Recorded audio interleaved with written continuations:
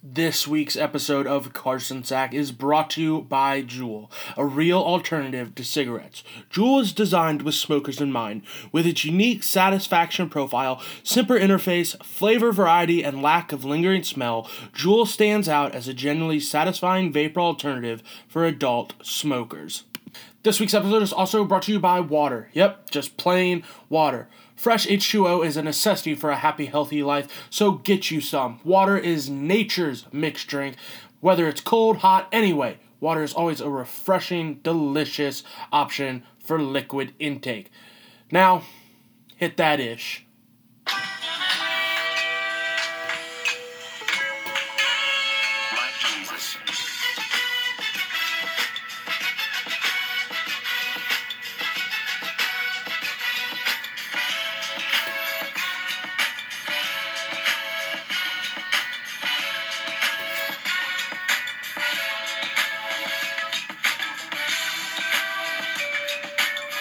Hello, friends, family, ladies, gents, and anyone else that is tuned into Carson Sack Podcast, where we talk balls. This is the 26th installment of this family-friendly, fantastic podcast.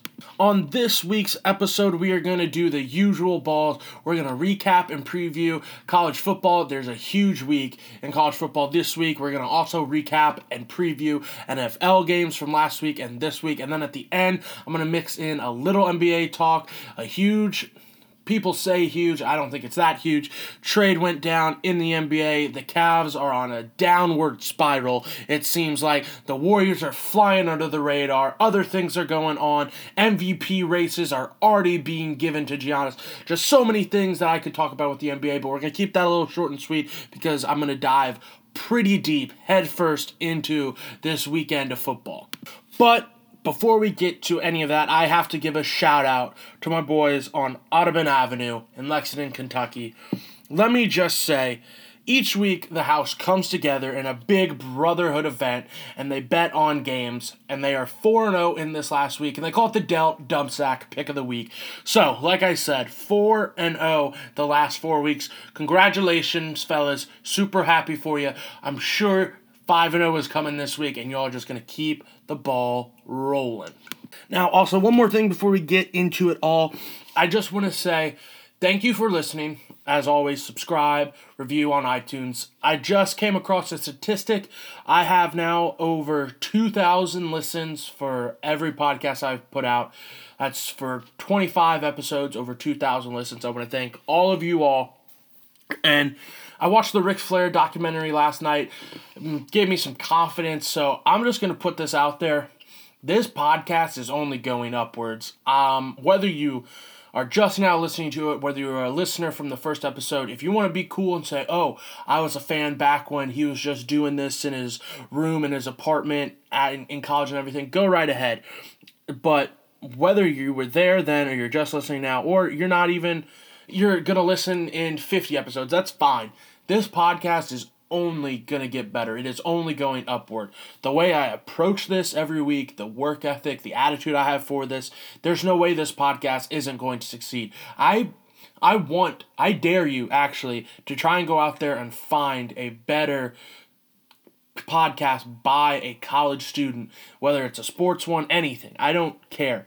The insight I give you on this, the humor that I sprinkle in with this, I'm not saying it's the best podcast ever. It's not. It's got some kinks to work out. Literally, I've only done 25 episodes of this. I don't even have a mic right now. I'm coming to you live with the mic on my MacBook Air. I'm doing this on GarageBand. It's not like I'm in some studio, have all this production value or anything. This is literally the bare necessities, and it's still producing quality podcasts, good insight, humor throughout it, and I am clearly getting listeners with over 2,000. So I want to thank you for the support.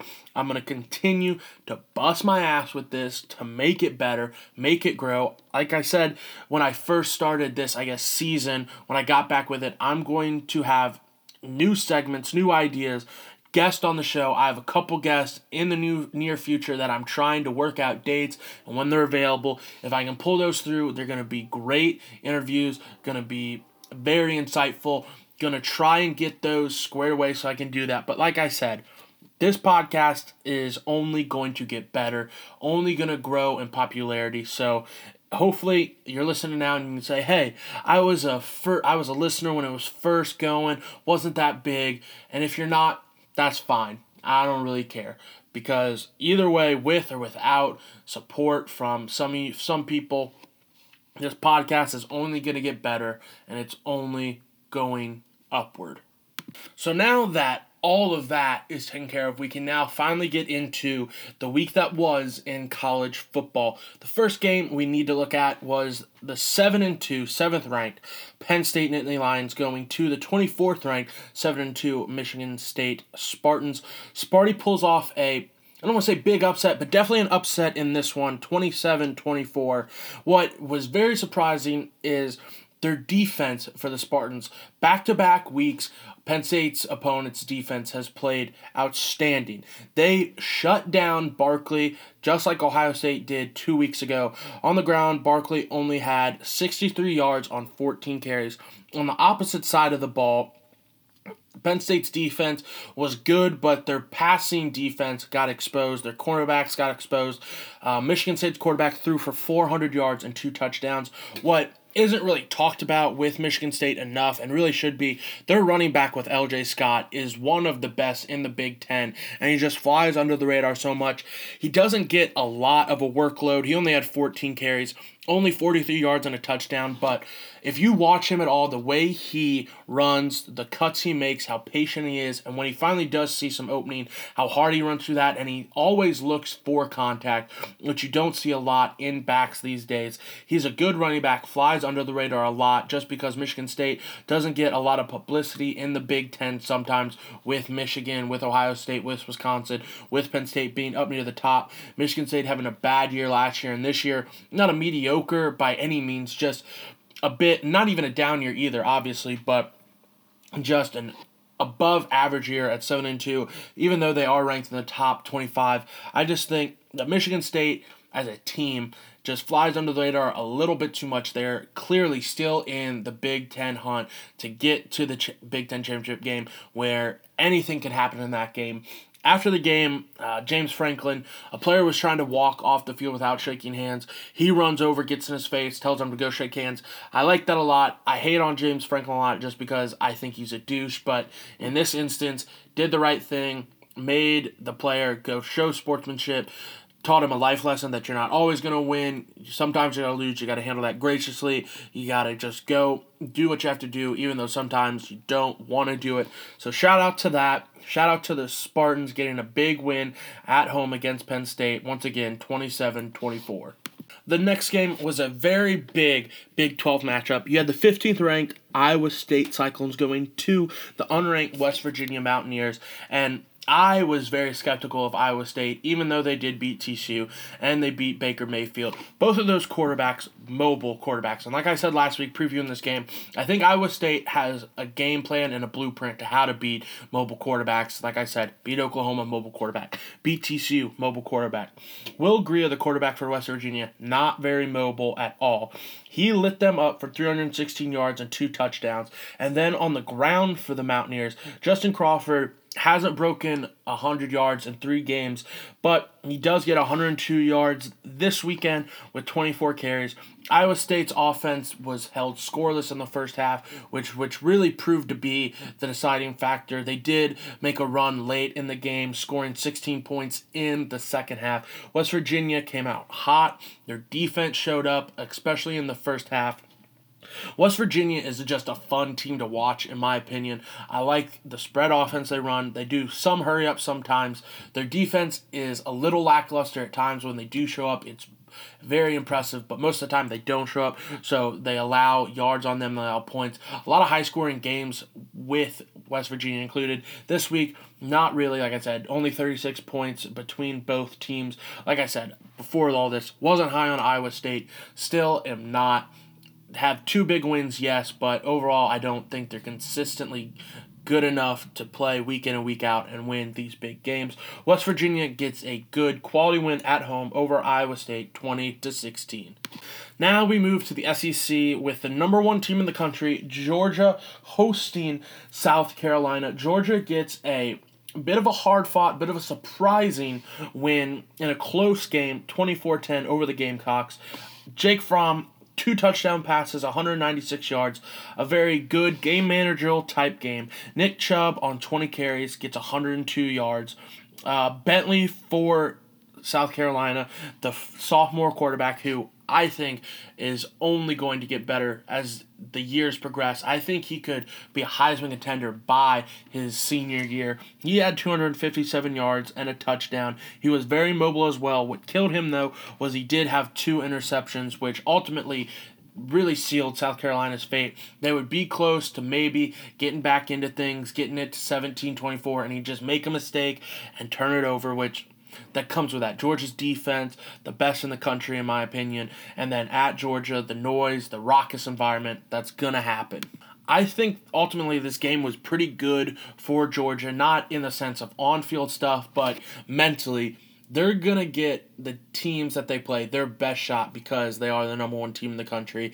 And just because they are Georgia, a pretty nationally powerhouse team program throughout the years, but I don't think they've gotten complacent, but I think maybe that they didn't expect as much out of South Carolina as they did get, especially being at home. So I think this is going to refocus them, wake them up a little bit, and they're going to need that to handle the last 3 games of their schedule. It's a tough one.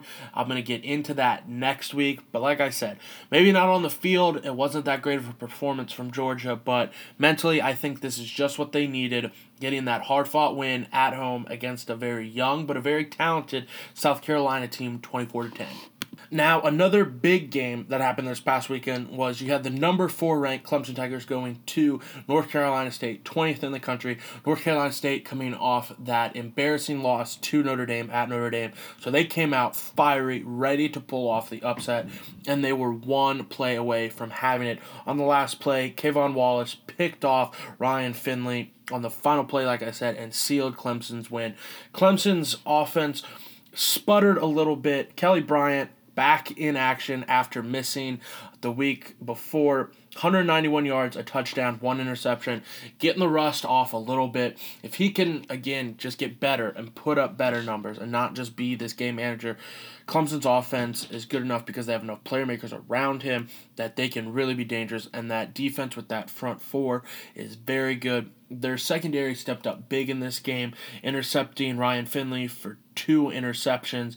Even though they did give up 3 touchdowns, those interceptions came up in critical points. And then Tavian Feaster at the end of the third quarter, which really just separated and set the tone for the entire fourth quarter. At the end of the third, he had an 89-yard touchdown run to end the third quarter. That, like I said, kind of put some space between these teams and really set the tone for the fourth quarter between these teams in this game. Clemson has a big matchup down the road against Miami. We'll get to that in a little bit. Clemson, though, right there at 4th in the college football playoff. That 1 loss to Syracuse does hurt a little bit, but the committee does seem to be taking into account that Kelly Bryant wasn't there, which I think is a little questionable that they put so much emphasis on that, but that'll be decided. They obviously, you win out, you obviously control your destiny, I feel like, for Clemson.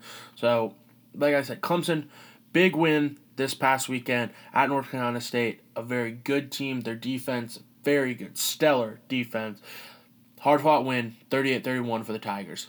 And then the last game we're really going to dive into was you had the 5th-ranked Oklahoma Sooners going to the 11th-ranked Oklahoma State Cowboys, and holy hell, a lot of offense, 62-52. Oklahoma wins this one. And let me throw Baker Mayfield's stat line at you real quick. 24 of 36 for 598 yards, 5 touchdowns, did throw 2 interceptions, but that's all right. Then Mason Rudolph, Oklahoma State's quarterback. Let me throw his stat line at you.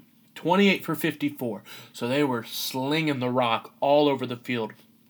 448 yards, 5 touchdowns, and 2 interceptions. And then Oklahoma State's running back Hill, 30 carries, 228 yards, and 2 touchdowns. And then Anderson, Oklahoma's running back, 21 carries, 111 yards, and a touchdown. What both of these teams did, especially Oklahoma, proved that they're not just passing teams, that when they need it in big games, they can establish a running game, and that is going to help not only Baker Mayfield in games, but Mason Rudolph as well. It takes pressure off of them. I mean, obviously, they're still going to sling the rock. Rudolph threw it 54 times. Baker threw it 36 times. Pretty high numbers, honestly. But like I said, it is so important to be a bit of a balanced team and not just rely on passing games and allowing your quarterback to make plays. You have to keep defensive honest. You can't just let them fall back, rush through. You have to make it to where they have to respect your run game and where the play action becomes a viable threat. And that's what Oklahoma was able to do in this game. And if they can continue to do that, I think they're going to be a very dangerous team going down these last couple games. Like I said, Oklahoma, big win in this one, 62-52 over Oklahoma State at Oklahoma State. A very good resume builder for the college football playoff. Now, these next games, I'm not really going to get into them. They're just important enough where I have to mention them. In a top 15 matchup between two ACC teams, Virginia Tech went to Miami. It was a pretty sloppy game. Both the quarterbacks turned it over. Rozier turned it over 3 times, and then Jackson, the freshman for Virginia Tech quarterback, turned it over 2 times.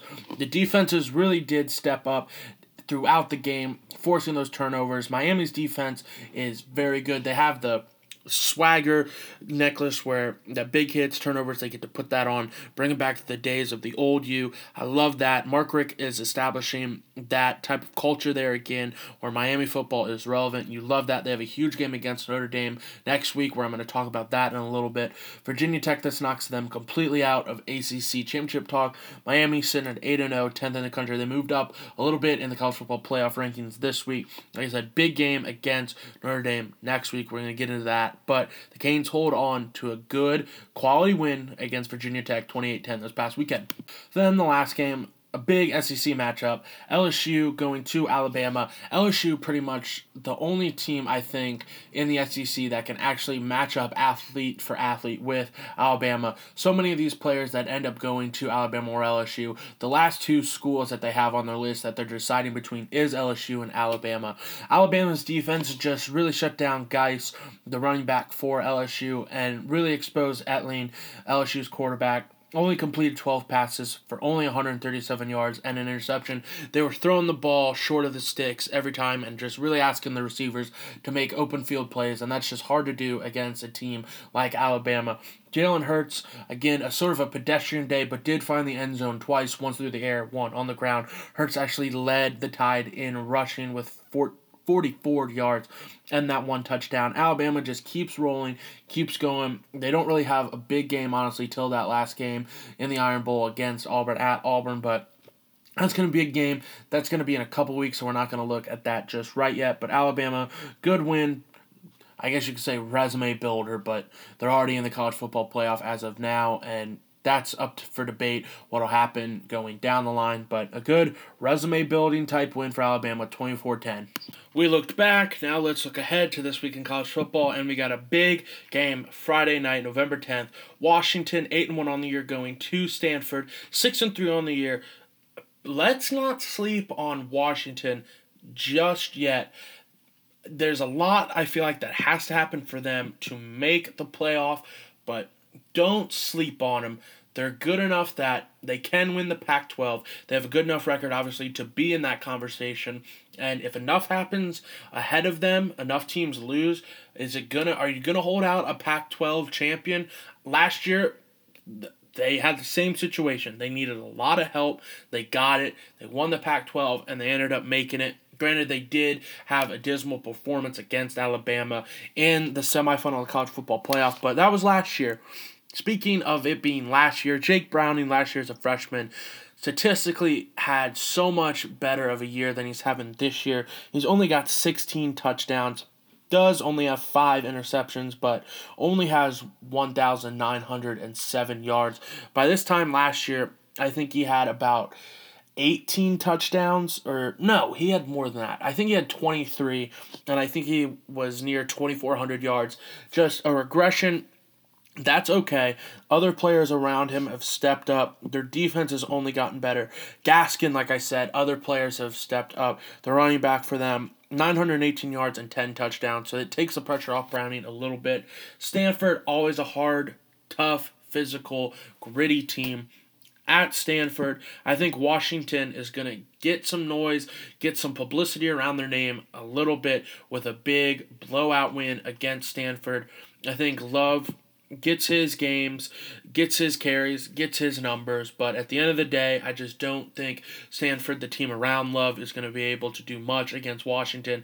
I think Browning has a very good game. I'm thinking 4 touchdowns, over 300 yards, and puts Washington back on people's minds to make the college football playoff. Now, the next game is a Big Ten matchup, and I guess you could say it's a big matchup for making the Big Ten championship game, but both of these teams, I feel like, are out of the college football playoff talk. Seriously, I forgot to recap it. I swear I didn't just forget it on purpose. Ohio State went to Iowa last week, and they played, I want to say, probably their worst game of the year. Iowa dominated them on both sides of the ball. They took away Ohio State's running game with Dobbins and Weber and forced J.T. Barrett to make throws that the week before he was making, and I don't understand why that didn't translate to the next week against Iowa. It was at Iowa. That's always a tough place to play. That's no excuse, though. Obviously, Ohio State's good enough to beat good teams like Iowa. I just think you can chalk this one up to inexperience. Yes, J.T. Barrett, he's a senior. He's a leader. He's the winningest quarterback in Ohio State's history, but there are so many other players around him that are just young, inexperienced, and the team made a lot of mental mistakes. They gave up plays that they normally don't. Iowa's secondary stepped up, like I said. They forced JT to make throws, and he just couldn't because their secondary was good. And then the O-line for Iowa really stepped up. They didn't dominate Ohio State's defensive line because that's super hard to do, but they provided good running lanes for their running backs. And then the quarterback for Iowa was able to just be there enough where they had to honor the passing game, that they couldn't load the box, which is what Ohio State was trying to do because Iowa's run game was really, really good, even better than Penn State's 2 weeks ago. So, again, Ohio State does lose to Iowa, and I promise you, I didn't leave that off last of the segment a couple minutes ago. I literally just forgot to do it. I am an Ohio State fan, but I'm willing to talk about their shortcomings. But this week they host the Spartans, both teams at 7-2, a top 13 matchup. Ohio State 13, Michigan State 12. I just like Ohio State a lot in this one. I just think they're going to come out pissed off. They obviously can't make the college football playoff, but they can still win the Big Ten championship, and that's really what they need to focus on now because so far this season is a disappointment, and it's so hard when your only goal every year as a top program is win the national championship because that's so, not unrealistic, but so hard to do that the fan base, the team, everything, that if you don't get that, the season's a disappointment, and you can't really look at that, honestly, as a disappointment because you can win the Big Ten championship. You can have all these All-Americans. You can have people in the Heisman contender. You can have people in contention for end-of-the-season awards, and that can still, granted, it's not what you wanted, you can still look at that as positives and good things to come from a bit of a letdown of a year.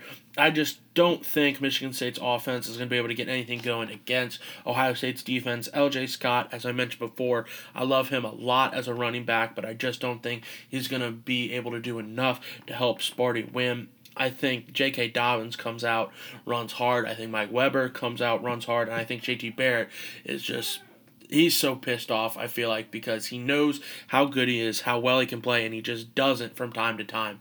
And I think this game, he comes out, he shows, hey, I am a good quarterback.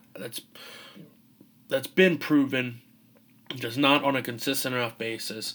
Ohio State's pissed off. Make it to the Big Ten championship game, win it, sure.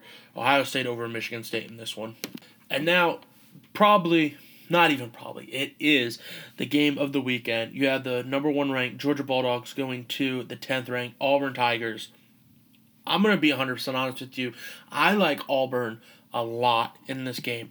Gus Malzahn is an offensive wizard, so they have that to prepare for. Georgia, yes, that defense is the best in the country, but Gus Malzahn, one of the best offensive minds in the country as well. Auburn's quarterback, Stidham, he's 4 yards short of 2,000 yards, only 11 touchdowns. But what's impressive is only 3 interceptions, which is big because you can't turn the ball over against a talented team like Georgia. And then Johnson, the running back for Auburn, 15 touchdowns on the year and 868 yards. So that's there as well. Auburn's defense, I think, through the first 4 weeks was only giving up 12 points a game, and they did play Clemson in one of those games. So their defense is nothing to be slept on either. I think for Georgia is going to have a little bit of difficulty going to Auburn. Yes, I understand he did go to Notre Dame earlier in the year, but they only put up 20 points there. I think what Georgia's going to have to do is ride Nick Chubb, the great running back for them. Ride him as much as you can. Get him 25 to 30 carries and hope that he can produce against Auburn's good defense, because I think Fromm is going to make some mistakes throughout this game. And I think it being at Auburn really helps Auburn in this one. I'm going to go with Auburn to pull off the upset. You know me, I've been a huge Georgia supporter. In my preview of college football, I picked them to make the playoff and everything, and so far that's come true, but I just think there's a perfect storm for Georgia to lose this game and Auburn to make a big win, help their resume a lot, and move to 8-2 on the year. So I'm going to go with the Tigers at Auburn to beat the Bulldogs this week as 10 beats number 1. Then a next game we need to talk about. It's a huge top 6 matchup. TCU going to Oklahoma. TCU 6, Oklahoma 5th in the country. At Oklahoma, both of these teams, their defenses don't really show up most of the time, which leads to a lot of yardage against them and a lot of points against them. I expect this game to probably not be as much of a shootout as Oklahoma was in last week, 62-52, but I do expect this to be high scoring, probably in the 40s, high 30s, low 40s. I like TCU in this one. I think they know both of these teams know how dire and desperate they need this game to win to keep their college football playoff hopes alive. But Gary Patterson is more of an experienced coach than Oklahoma's coach. He did slide in, Oklahoma's coach did, to the perfect situation with Baker Mayfield and all the talent around him. But I think Patterson is just going to draw up a game plan on defense that is going to be able to slow down Mayfield enough. I bet you both of these teams need to go and look at the Iowa State tape against each team and model their defense a little bit after them this week. Patterson, is a defensive-minded coach, so I think he's going to have a bit of an edge in doing that and drawing up a game plan to beat a versatile, dynamic quarterback like Mayfield. I think Kenny Hill has a big game through the air and especially on the ground. And don't sleep on Anderson, the running back for TCU. He's cooled off a little bit since I first mentioned him on the podcast, but he's still a threat. Baker Mayfield will have a good game.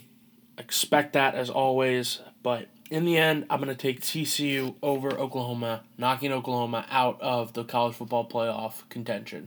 And now it's time to get into another top 7 matchup between the Catholics and the Convicts. 3rd-ranked Notre Dame going to the 7th-ranked Miami Hurricanes. The 1980s are calling. We won our games back. That's right, 2017, both of these teams are finally relevant, and this game finally has some big game buzz around it. Game day is going to be there. All eyes are going to be on this game. 8 o'clock ABC at night. Big game. Huge playoff implications. Huge. Notre Dame is the more proficient running team. Miami is the more proficient passing team. I like Miami in this one. Just let me give you some breakdown. The pass yards allowed for Notre Dame, 245 yards to the air. Miami's quarterback, Rozier, is good enough where he can exploit that defense, that secondary, and that can happen. And then the rush yards allowed for Miami, 170 yards. I think Notre Dame does get their points and yardage on the ground. They meet their quota. They put up big numbers there. And then the pass yards for Notre Dame, that they give up is just going to be too much, and I think Miami's quarterback takes advantage of that enough.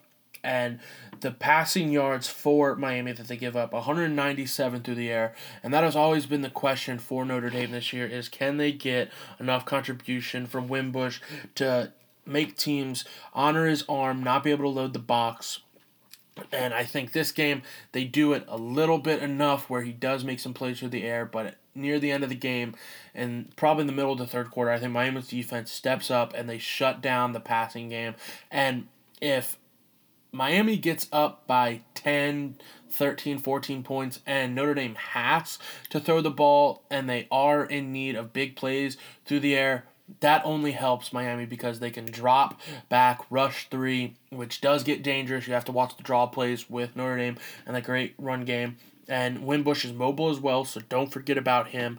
But if Notre Dame has to get these big plays through the air and has to make these plays passing, it's going to be hard and a little questionable at times. So at Miami, the swagger is back. Oh, I think I got my swaggo back, as they like to say on Vine.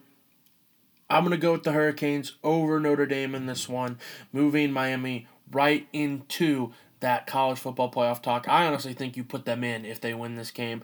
Notre Dame, though, if they do make it, I honestly think you jump them ahead of Alabama and put them as the number 2 team. But that's if they win, but I don't think they're going to. I think Miami gets a big win over the Catholics in this one. And now, these next games, I'm not going to get into it. I'm just going to give a little insight and what I think is going to happen. 20th ranked Iowa goes to 8th ranked Wisconsin. If Wisconsin wants to make the college football playoff, they need to start winning these games big. It is a top 25 matchup, though. I think that's the first one they've had all year. They're 1-0 against top 40 teams, which, whatever, sure.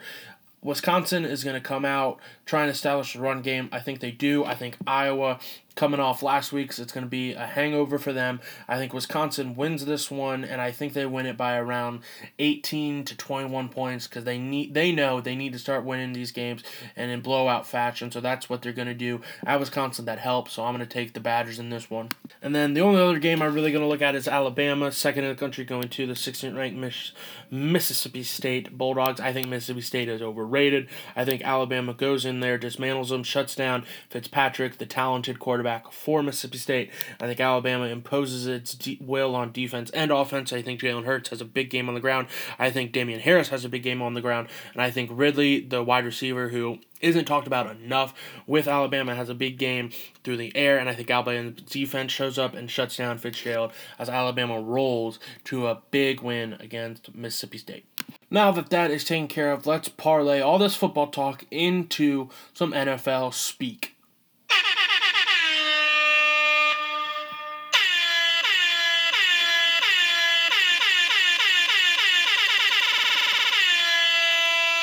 That sound, as you know, means it is time for the rapid fire recap, and there is no theme this week, just straight facts. First game, boom, Bengals go to the Jaguars where this game should have been fought in the UFC Octagon as AJ the Spider Green tried to choke out Jalen Ramsey, but at the end of the game, all the Jaguars did was make the Bengals tap out. Tap or snap, baby. Jaguars win this one 23-7. Next game, boom, the Ryan Gosling lookalike Jared Goff must have been in his notebook all week. Playbook, as he puts up 4 touchdowns against the Giants, and Eli Manning just might have been reading the book of Eli, because he played like he was blind out there. Whoops, spoiler alert.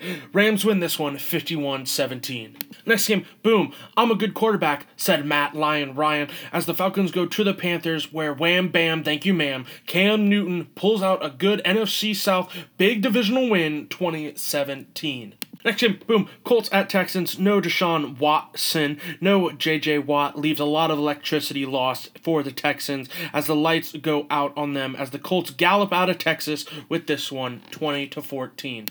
Next game, boom, Broncos at Eagles. Brock Osweiler has a misspelled word in his tattoo, which means he makes poor life decisions, and maybe made another one, thinking he could be a starting quarterback in the NFL. Carson Wentz has another huge day, making it cool to be a ginger again, making myself wonder, hey, should I dye my hair red? Eagles win this one, 51-23. Dye my hair red or bring back the frosted tips, let me know.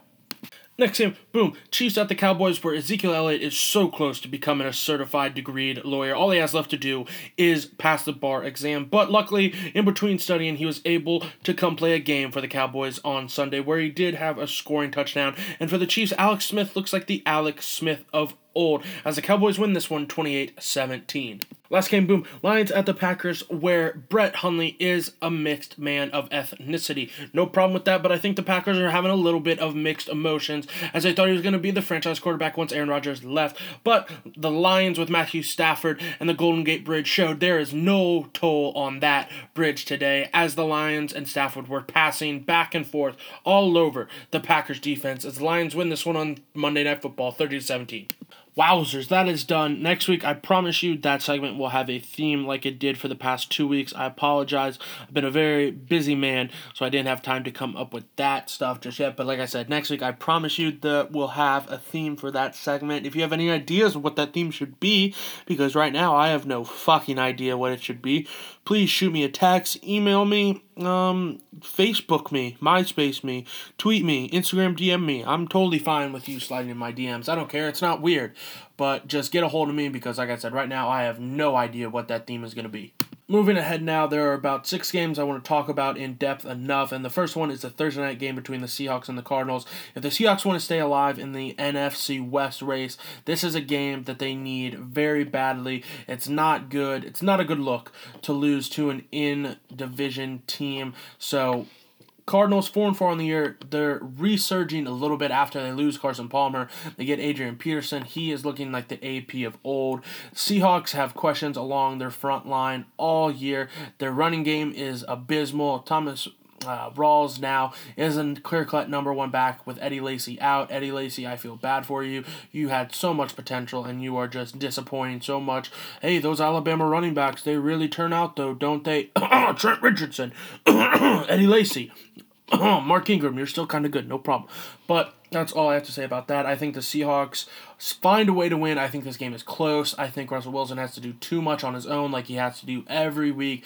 But I think that Seattle's defense is just a little bit better than the Cardinals. Not by much, though. Patrick Peterson, that front line with Campbell, and then Tyrann Mathieu back there as well.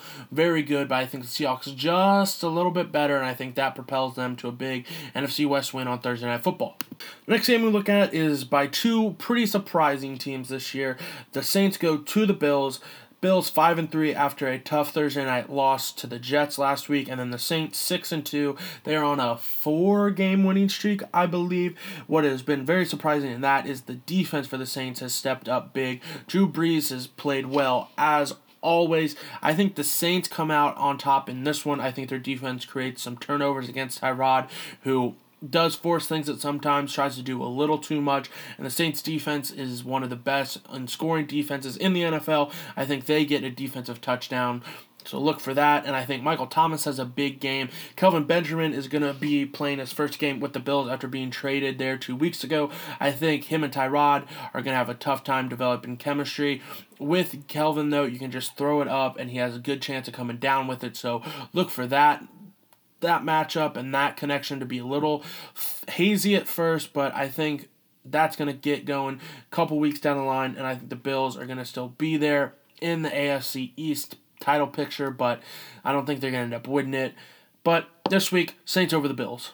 Moving on, a next game we need to talk about is the Vikings going to the Redskins, and the big one in this one is that the Vikings just activated Teddy Bridgewater off of IR and more than likely are going to place Sam Bradford on IR. The big question here, though, is do you start Teddy or Case Keenum? I don't think you fix what's not broken, and Teddy Bridgewater, you sit down, you sit him. I understand you think he's the franchise quarterback. I do too, but Case Keenum just hasn't made enough mistakes. He's won enough games where I don't think you bench him right now.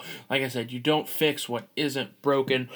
So leave him in there, let him ride, and if he does make a couple mistakes, that is the luxury you have. You bring in Teddy Two Gloves, and he comes and performs because, like I said, I think he is the franchise quarterback. I think he is going to be a great quarterback for the Vikings for years to come, but don't put him in just yet. Don't rush him back. I understand he is cleared, everything like that, but let Case ride a little bit longer, and I think the Vikings win this one just because of their defense, and I think Case plays good enough where he can keep his job for one more week.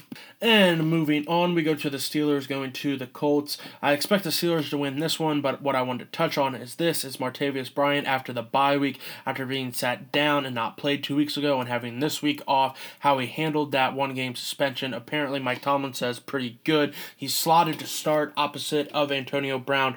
I think if they can just get this fucking problem taken care of. The Steelers offense is so good with Brown, with Bryant, if they can figure it out, with Juju Smith-Schuster, with Big Ben, who is declining in his old years, but he is still good enough. He makes plays. He's mobile enough. He sheds defenders when they try and tackle him. All this. And then Le'Veon Bell, the freaking workhorse back there for him, who gets 30 carries a game, catches about 8 balls, checkdowns a game. And then that defense, that young defense that is improving, that is slept on sometimes, but makes big plays when they need to with Bud Dupree, Ryan Shazier, and then that ageless, the fountain of youth man, James Harrison, and then the cornerbacks, Artie Burns, and then Joe Hayden, and then Mike Mitchell in the back. Like I said, I like this Steelers team a lot. If they can figure out Martavis Bryant's situation and get his head on straight, and get that fucking, like I said, situation figured out, Steelers are dangerous. Colts just don't have it. At Colts, I just don't like it. Steelers beat the Colts this weekend. Moving on, another game we look at is Cowboys-Falcons. If Ezekiel Elliott plays in this game, Cowboys beat the Falcons. If not, the question is who replaces him. Alfred Morris is a name to look at. Another name to look at that is, I think, a sleeper pick, a dark horse, but I think if he is given the chance, it would play better than Alfred Morris as Rod Smith, undrafted out of Ohio State. Special teams player for them, but he's so versatile like Zeke. He can pass block, he can catch out of the backfield, and he's a hard runner between the tackles. If he gets the opportunity to play, I think he plays better than Alfred Morris. A healthy scratch has been Darren McFadden before every game this year. I don't think his name is going to come up at all. If it is, I don't think he's going to be anything but a goal line back. So expect a 2-back system between Morris and Rod Smith, and whichever of those has the hot hands, imagine them to be ridden. Falcons need this win badly, but I just don't see it happening. What is concerning is if the Dez Bryant and Terrence Williams, the 1 and 2 receivers for the Cowboys, who both of these guys left last week's game against the Chiefs with leg injuries, if they don't suit up, or if Dez doesn't suit up and Terrence Williams suits up, that presents a chance for the Falcons, the Falcons to be able to shut down the passing game completely and focus on the running game, which could be there with Zeke or could not be there without Zeke. So just keep an eye on that. I think that all depends on Zeke being there, but in the end, I think the Cowboys win this one. And then the last game I just need to talk about, just because it's the Sunday night game, Patriots go to the Broncos. The Broncos have no idea what the hell is going on. That is a shit show, a dumpster fire. I'm so upset that the Broncos defense is so good and they are just wasting years and talent with that defense because they don't have a quarterback. John Elway, this is your fault. I do not like you at all. Your chin is too prominent. You are a douche, it seems like. The only good thing you've ever done is bringing Peyton there. Oh, I had a helicopter spin into the end zone in a Super Bowl. That highlight is played way too much. It's not even that cool.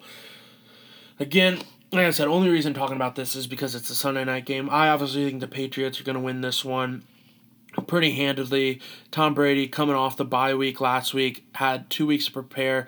That's good. The only thing that concerns me is the only knock on Tom Brady is that when defenses are able to get after him, that he does have bad games and has problems. The Broncos front line does have enough to do that with Von Miller and Shane Ray, but I just don't think it's done enough, and I think the Patriots win this one on Sunday Night Football. So, like I said, I took care of both of the regular balls, college football and NFL, so now I'm going to talk about a ball that it's becoming a bit of a regular here on the sack. We're going to talk some NBA action. What the big news is, the Cavaliers are apparently on a downward spiral from what I've heard. The Cavs are now, I think, they're 5-6 on the year, so under 500. They win the first game of the year against Boston, and then since then it's been all downhill. Don't worry about it. I don't think the Cavs really care that much about the regular season. I don't think LeBron does either. What I think is going to happen with this team is they're going to struggle now a little bit. They're going to figure it out. Isaiah Thomas is going to come back. They're going to struggle a little bit working with that chemistry. And then with about 2.5 months left of the season. They're going to click, get things going. I don't think it really matters to them if they make the first seed in the playoff, which I think they do need to worry about a little bit more than they are because the Celtics are on a 9-game winning streak. Kyrie is playing very, very good. And then I'll just get right into it that I teased earlier about this big trade that some people think it's big. I don't, but the Bucks just traded for Eric Bledsoe, who is a good athletic player, does a lot of things well, doesn't do anything great, in my opinion. You added him to Akatapuko, who people are just ready to give him the MVP, and I'm not just yet. He's had great games. He scores in a multitude of ways down in the paint. Not really an outside shooter, which is surprising because he's getting 30-plus points a game, and it's mostly in the paint. You don't see that really that much anymore. Big men these days are stretching the floor a little bit, shooting outside for more, but he doesn't. He gets the ball down in the paint, makes a few moves, dunks, lays it up, all that. Influences the game on both sides of the floor, but rewind, like I said. Cavs will probably figure it out, and with about 2.5 months left in the year, we'll have everything figured out and get ready for that playoff push that they do. I think they need to get the number 1 seed. I don't think they're going to. I don't think they're going to put enough importance on it, but I think it would help them greatly because Boston with Kyrie, and yes, Gordon Hayward is out, but the rest of that team has stepped up, rallied because of that, and they're figuring out ways because of Brad Stevens with lineup changes. Jason Tatum has been a little quiet on the front. Jaylen Brown has stepped up a lot in Gordon Hayward's absence, and then Al Horford in the middle, always there, always consistent. So I like what he does. So be a little worried about that because playing at Boston is always a raucous, hectic environment. And then I don't think it's that big of a deal if you have to go to Milwaukee. I think that team is just a little too young. I think Antetokounmpo could make some mistakes and just be relied on a little too much, and I think LeBron and Ty Lue and the rest of that team defensively could work out schemes and plans where they could slow him down enough where the other players would have to step up and make big plays, and Bledsoe is capable of doing that at some times but hasn't been able to do it consistently, and I think they could handle them as well. Another big thing out of the East, the Knicks are 6-4 in the year, and the Porzingis, Kristaps Porzingis, is playing very well out of his mind, some would say. Had a pretty cool after-game interview where he just said nope and then walked off. So I like that about him. He's bringing some swagger back to New York. If that team can continue to build around him and put enough of emphasis that this is his team, which they have in the offseason after they traded Melo, that it's his team, we're building around him. I like the Knicks throughout this year to just be consistent, maybe make the playoffs as the 7 or 8 seed, but just keep an eye on that. Then we go out to the West Coast. What is extremely surprising me is the Warriors, the defending champions. They're flying extremely under the radar because of all the Cavs talk and the East talk. And what has been the thought to be the storyline throughout the year was that the West is going to be so talked about, so dangerous, so competitive. And the East has really dominated the headlines so far in this early season with Giannis, with Kyrie in Boston, and with the Cavs and their downward spiral. The defending champion Warriors have kind of slid under the radar, and really the only thing that's been talked about a lot in the West is how the big three in Oklahoma City is kind of struggling a little bit to work on that chemistry. I'm not worried about that at all because I think the talent they have there with those three is just too hard to be denied that they are going to be good and make the playoffs. They're going to figure that out. They're going to be a threat in the West. But what surprised me the most, like I said, Warriors sliding under the radar. Let's keep an eye on them. You don't really have to because they're going to make the playoffs. They're going to probably be the 1 or 2 seed, and they're more than likely going to make the finals. And if they do make the finals, no team in the East is going to beat them. So I know that's way down the line that I'm talking about that, but a lot of stuff going on in the NBA. It's a super long season. I get that. It's hard to find storylines and everything day to day that stretch over months to keep you interested, and I know that certain networks, ESPN, hammers home the same shit, and it just gets boring and tedious, but just some things to look at throughout these first couple weeks of the NBA season. So that wraps up this edition, the 26th episode of Carson Sack Podcast. I want to thank you for listening. I'm sorry that I got on a bit of a soapbox before this show started, but like I said, this podcast is growing in popularity and numbers and statistics. it is only going to get better and it's only going to grow, and that is because of the wonderful listeners like you all who support me, whether it's retweeting tweets, whether it's liking a post on Instagram, whether it's anything, whether it's actually listening. You actually do need to listen. I do appreciate any support, but if you aren't listening and you aren't taking anything away from this podcast, then that's not fine, but if you support in some other way, that is fine. Like I said, I just want to thank you all. As always, please subscribe, review, retweet tweets, everything like that. All the good shit that I normally say. It's been a busy week. This podcast helped me just take a break from all that, get a breather. So thank you for listening. I enjoyed recording it, and I know you all are going to enjoy listening. And like we end every episode of Carson Sack Podcast, where we talk balls, we will be seeing you.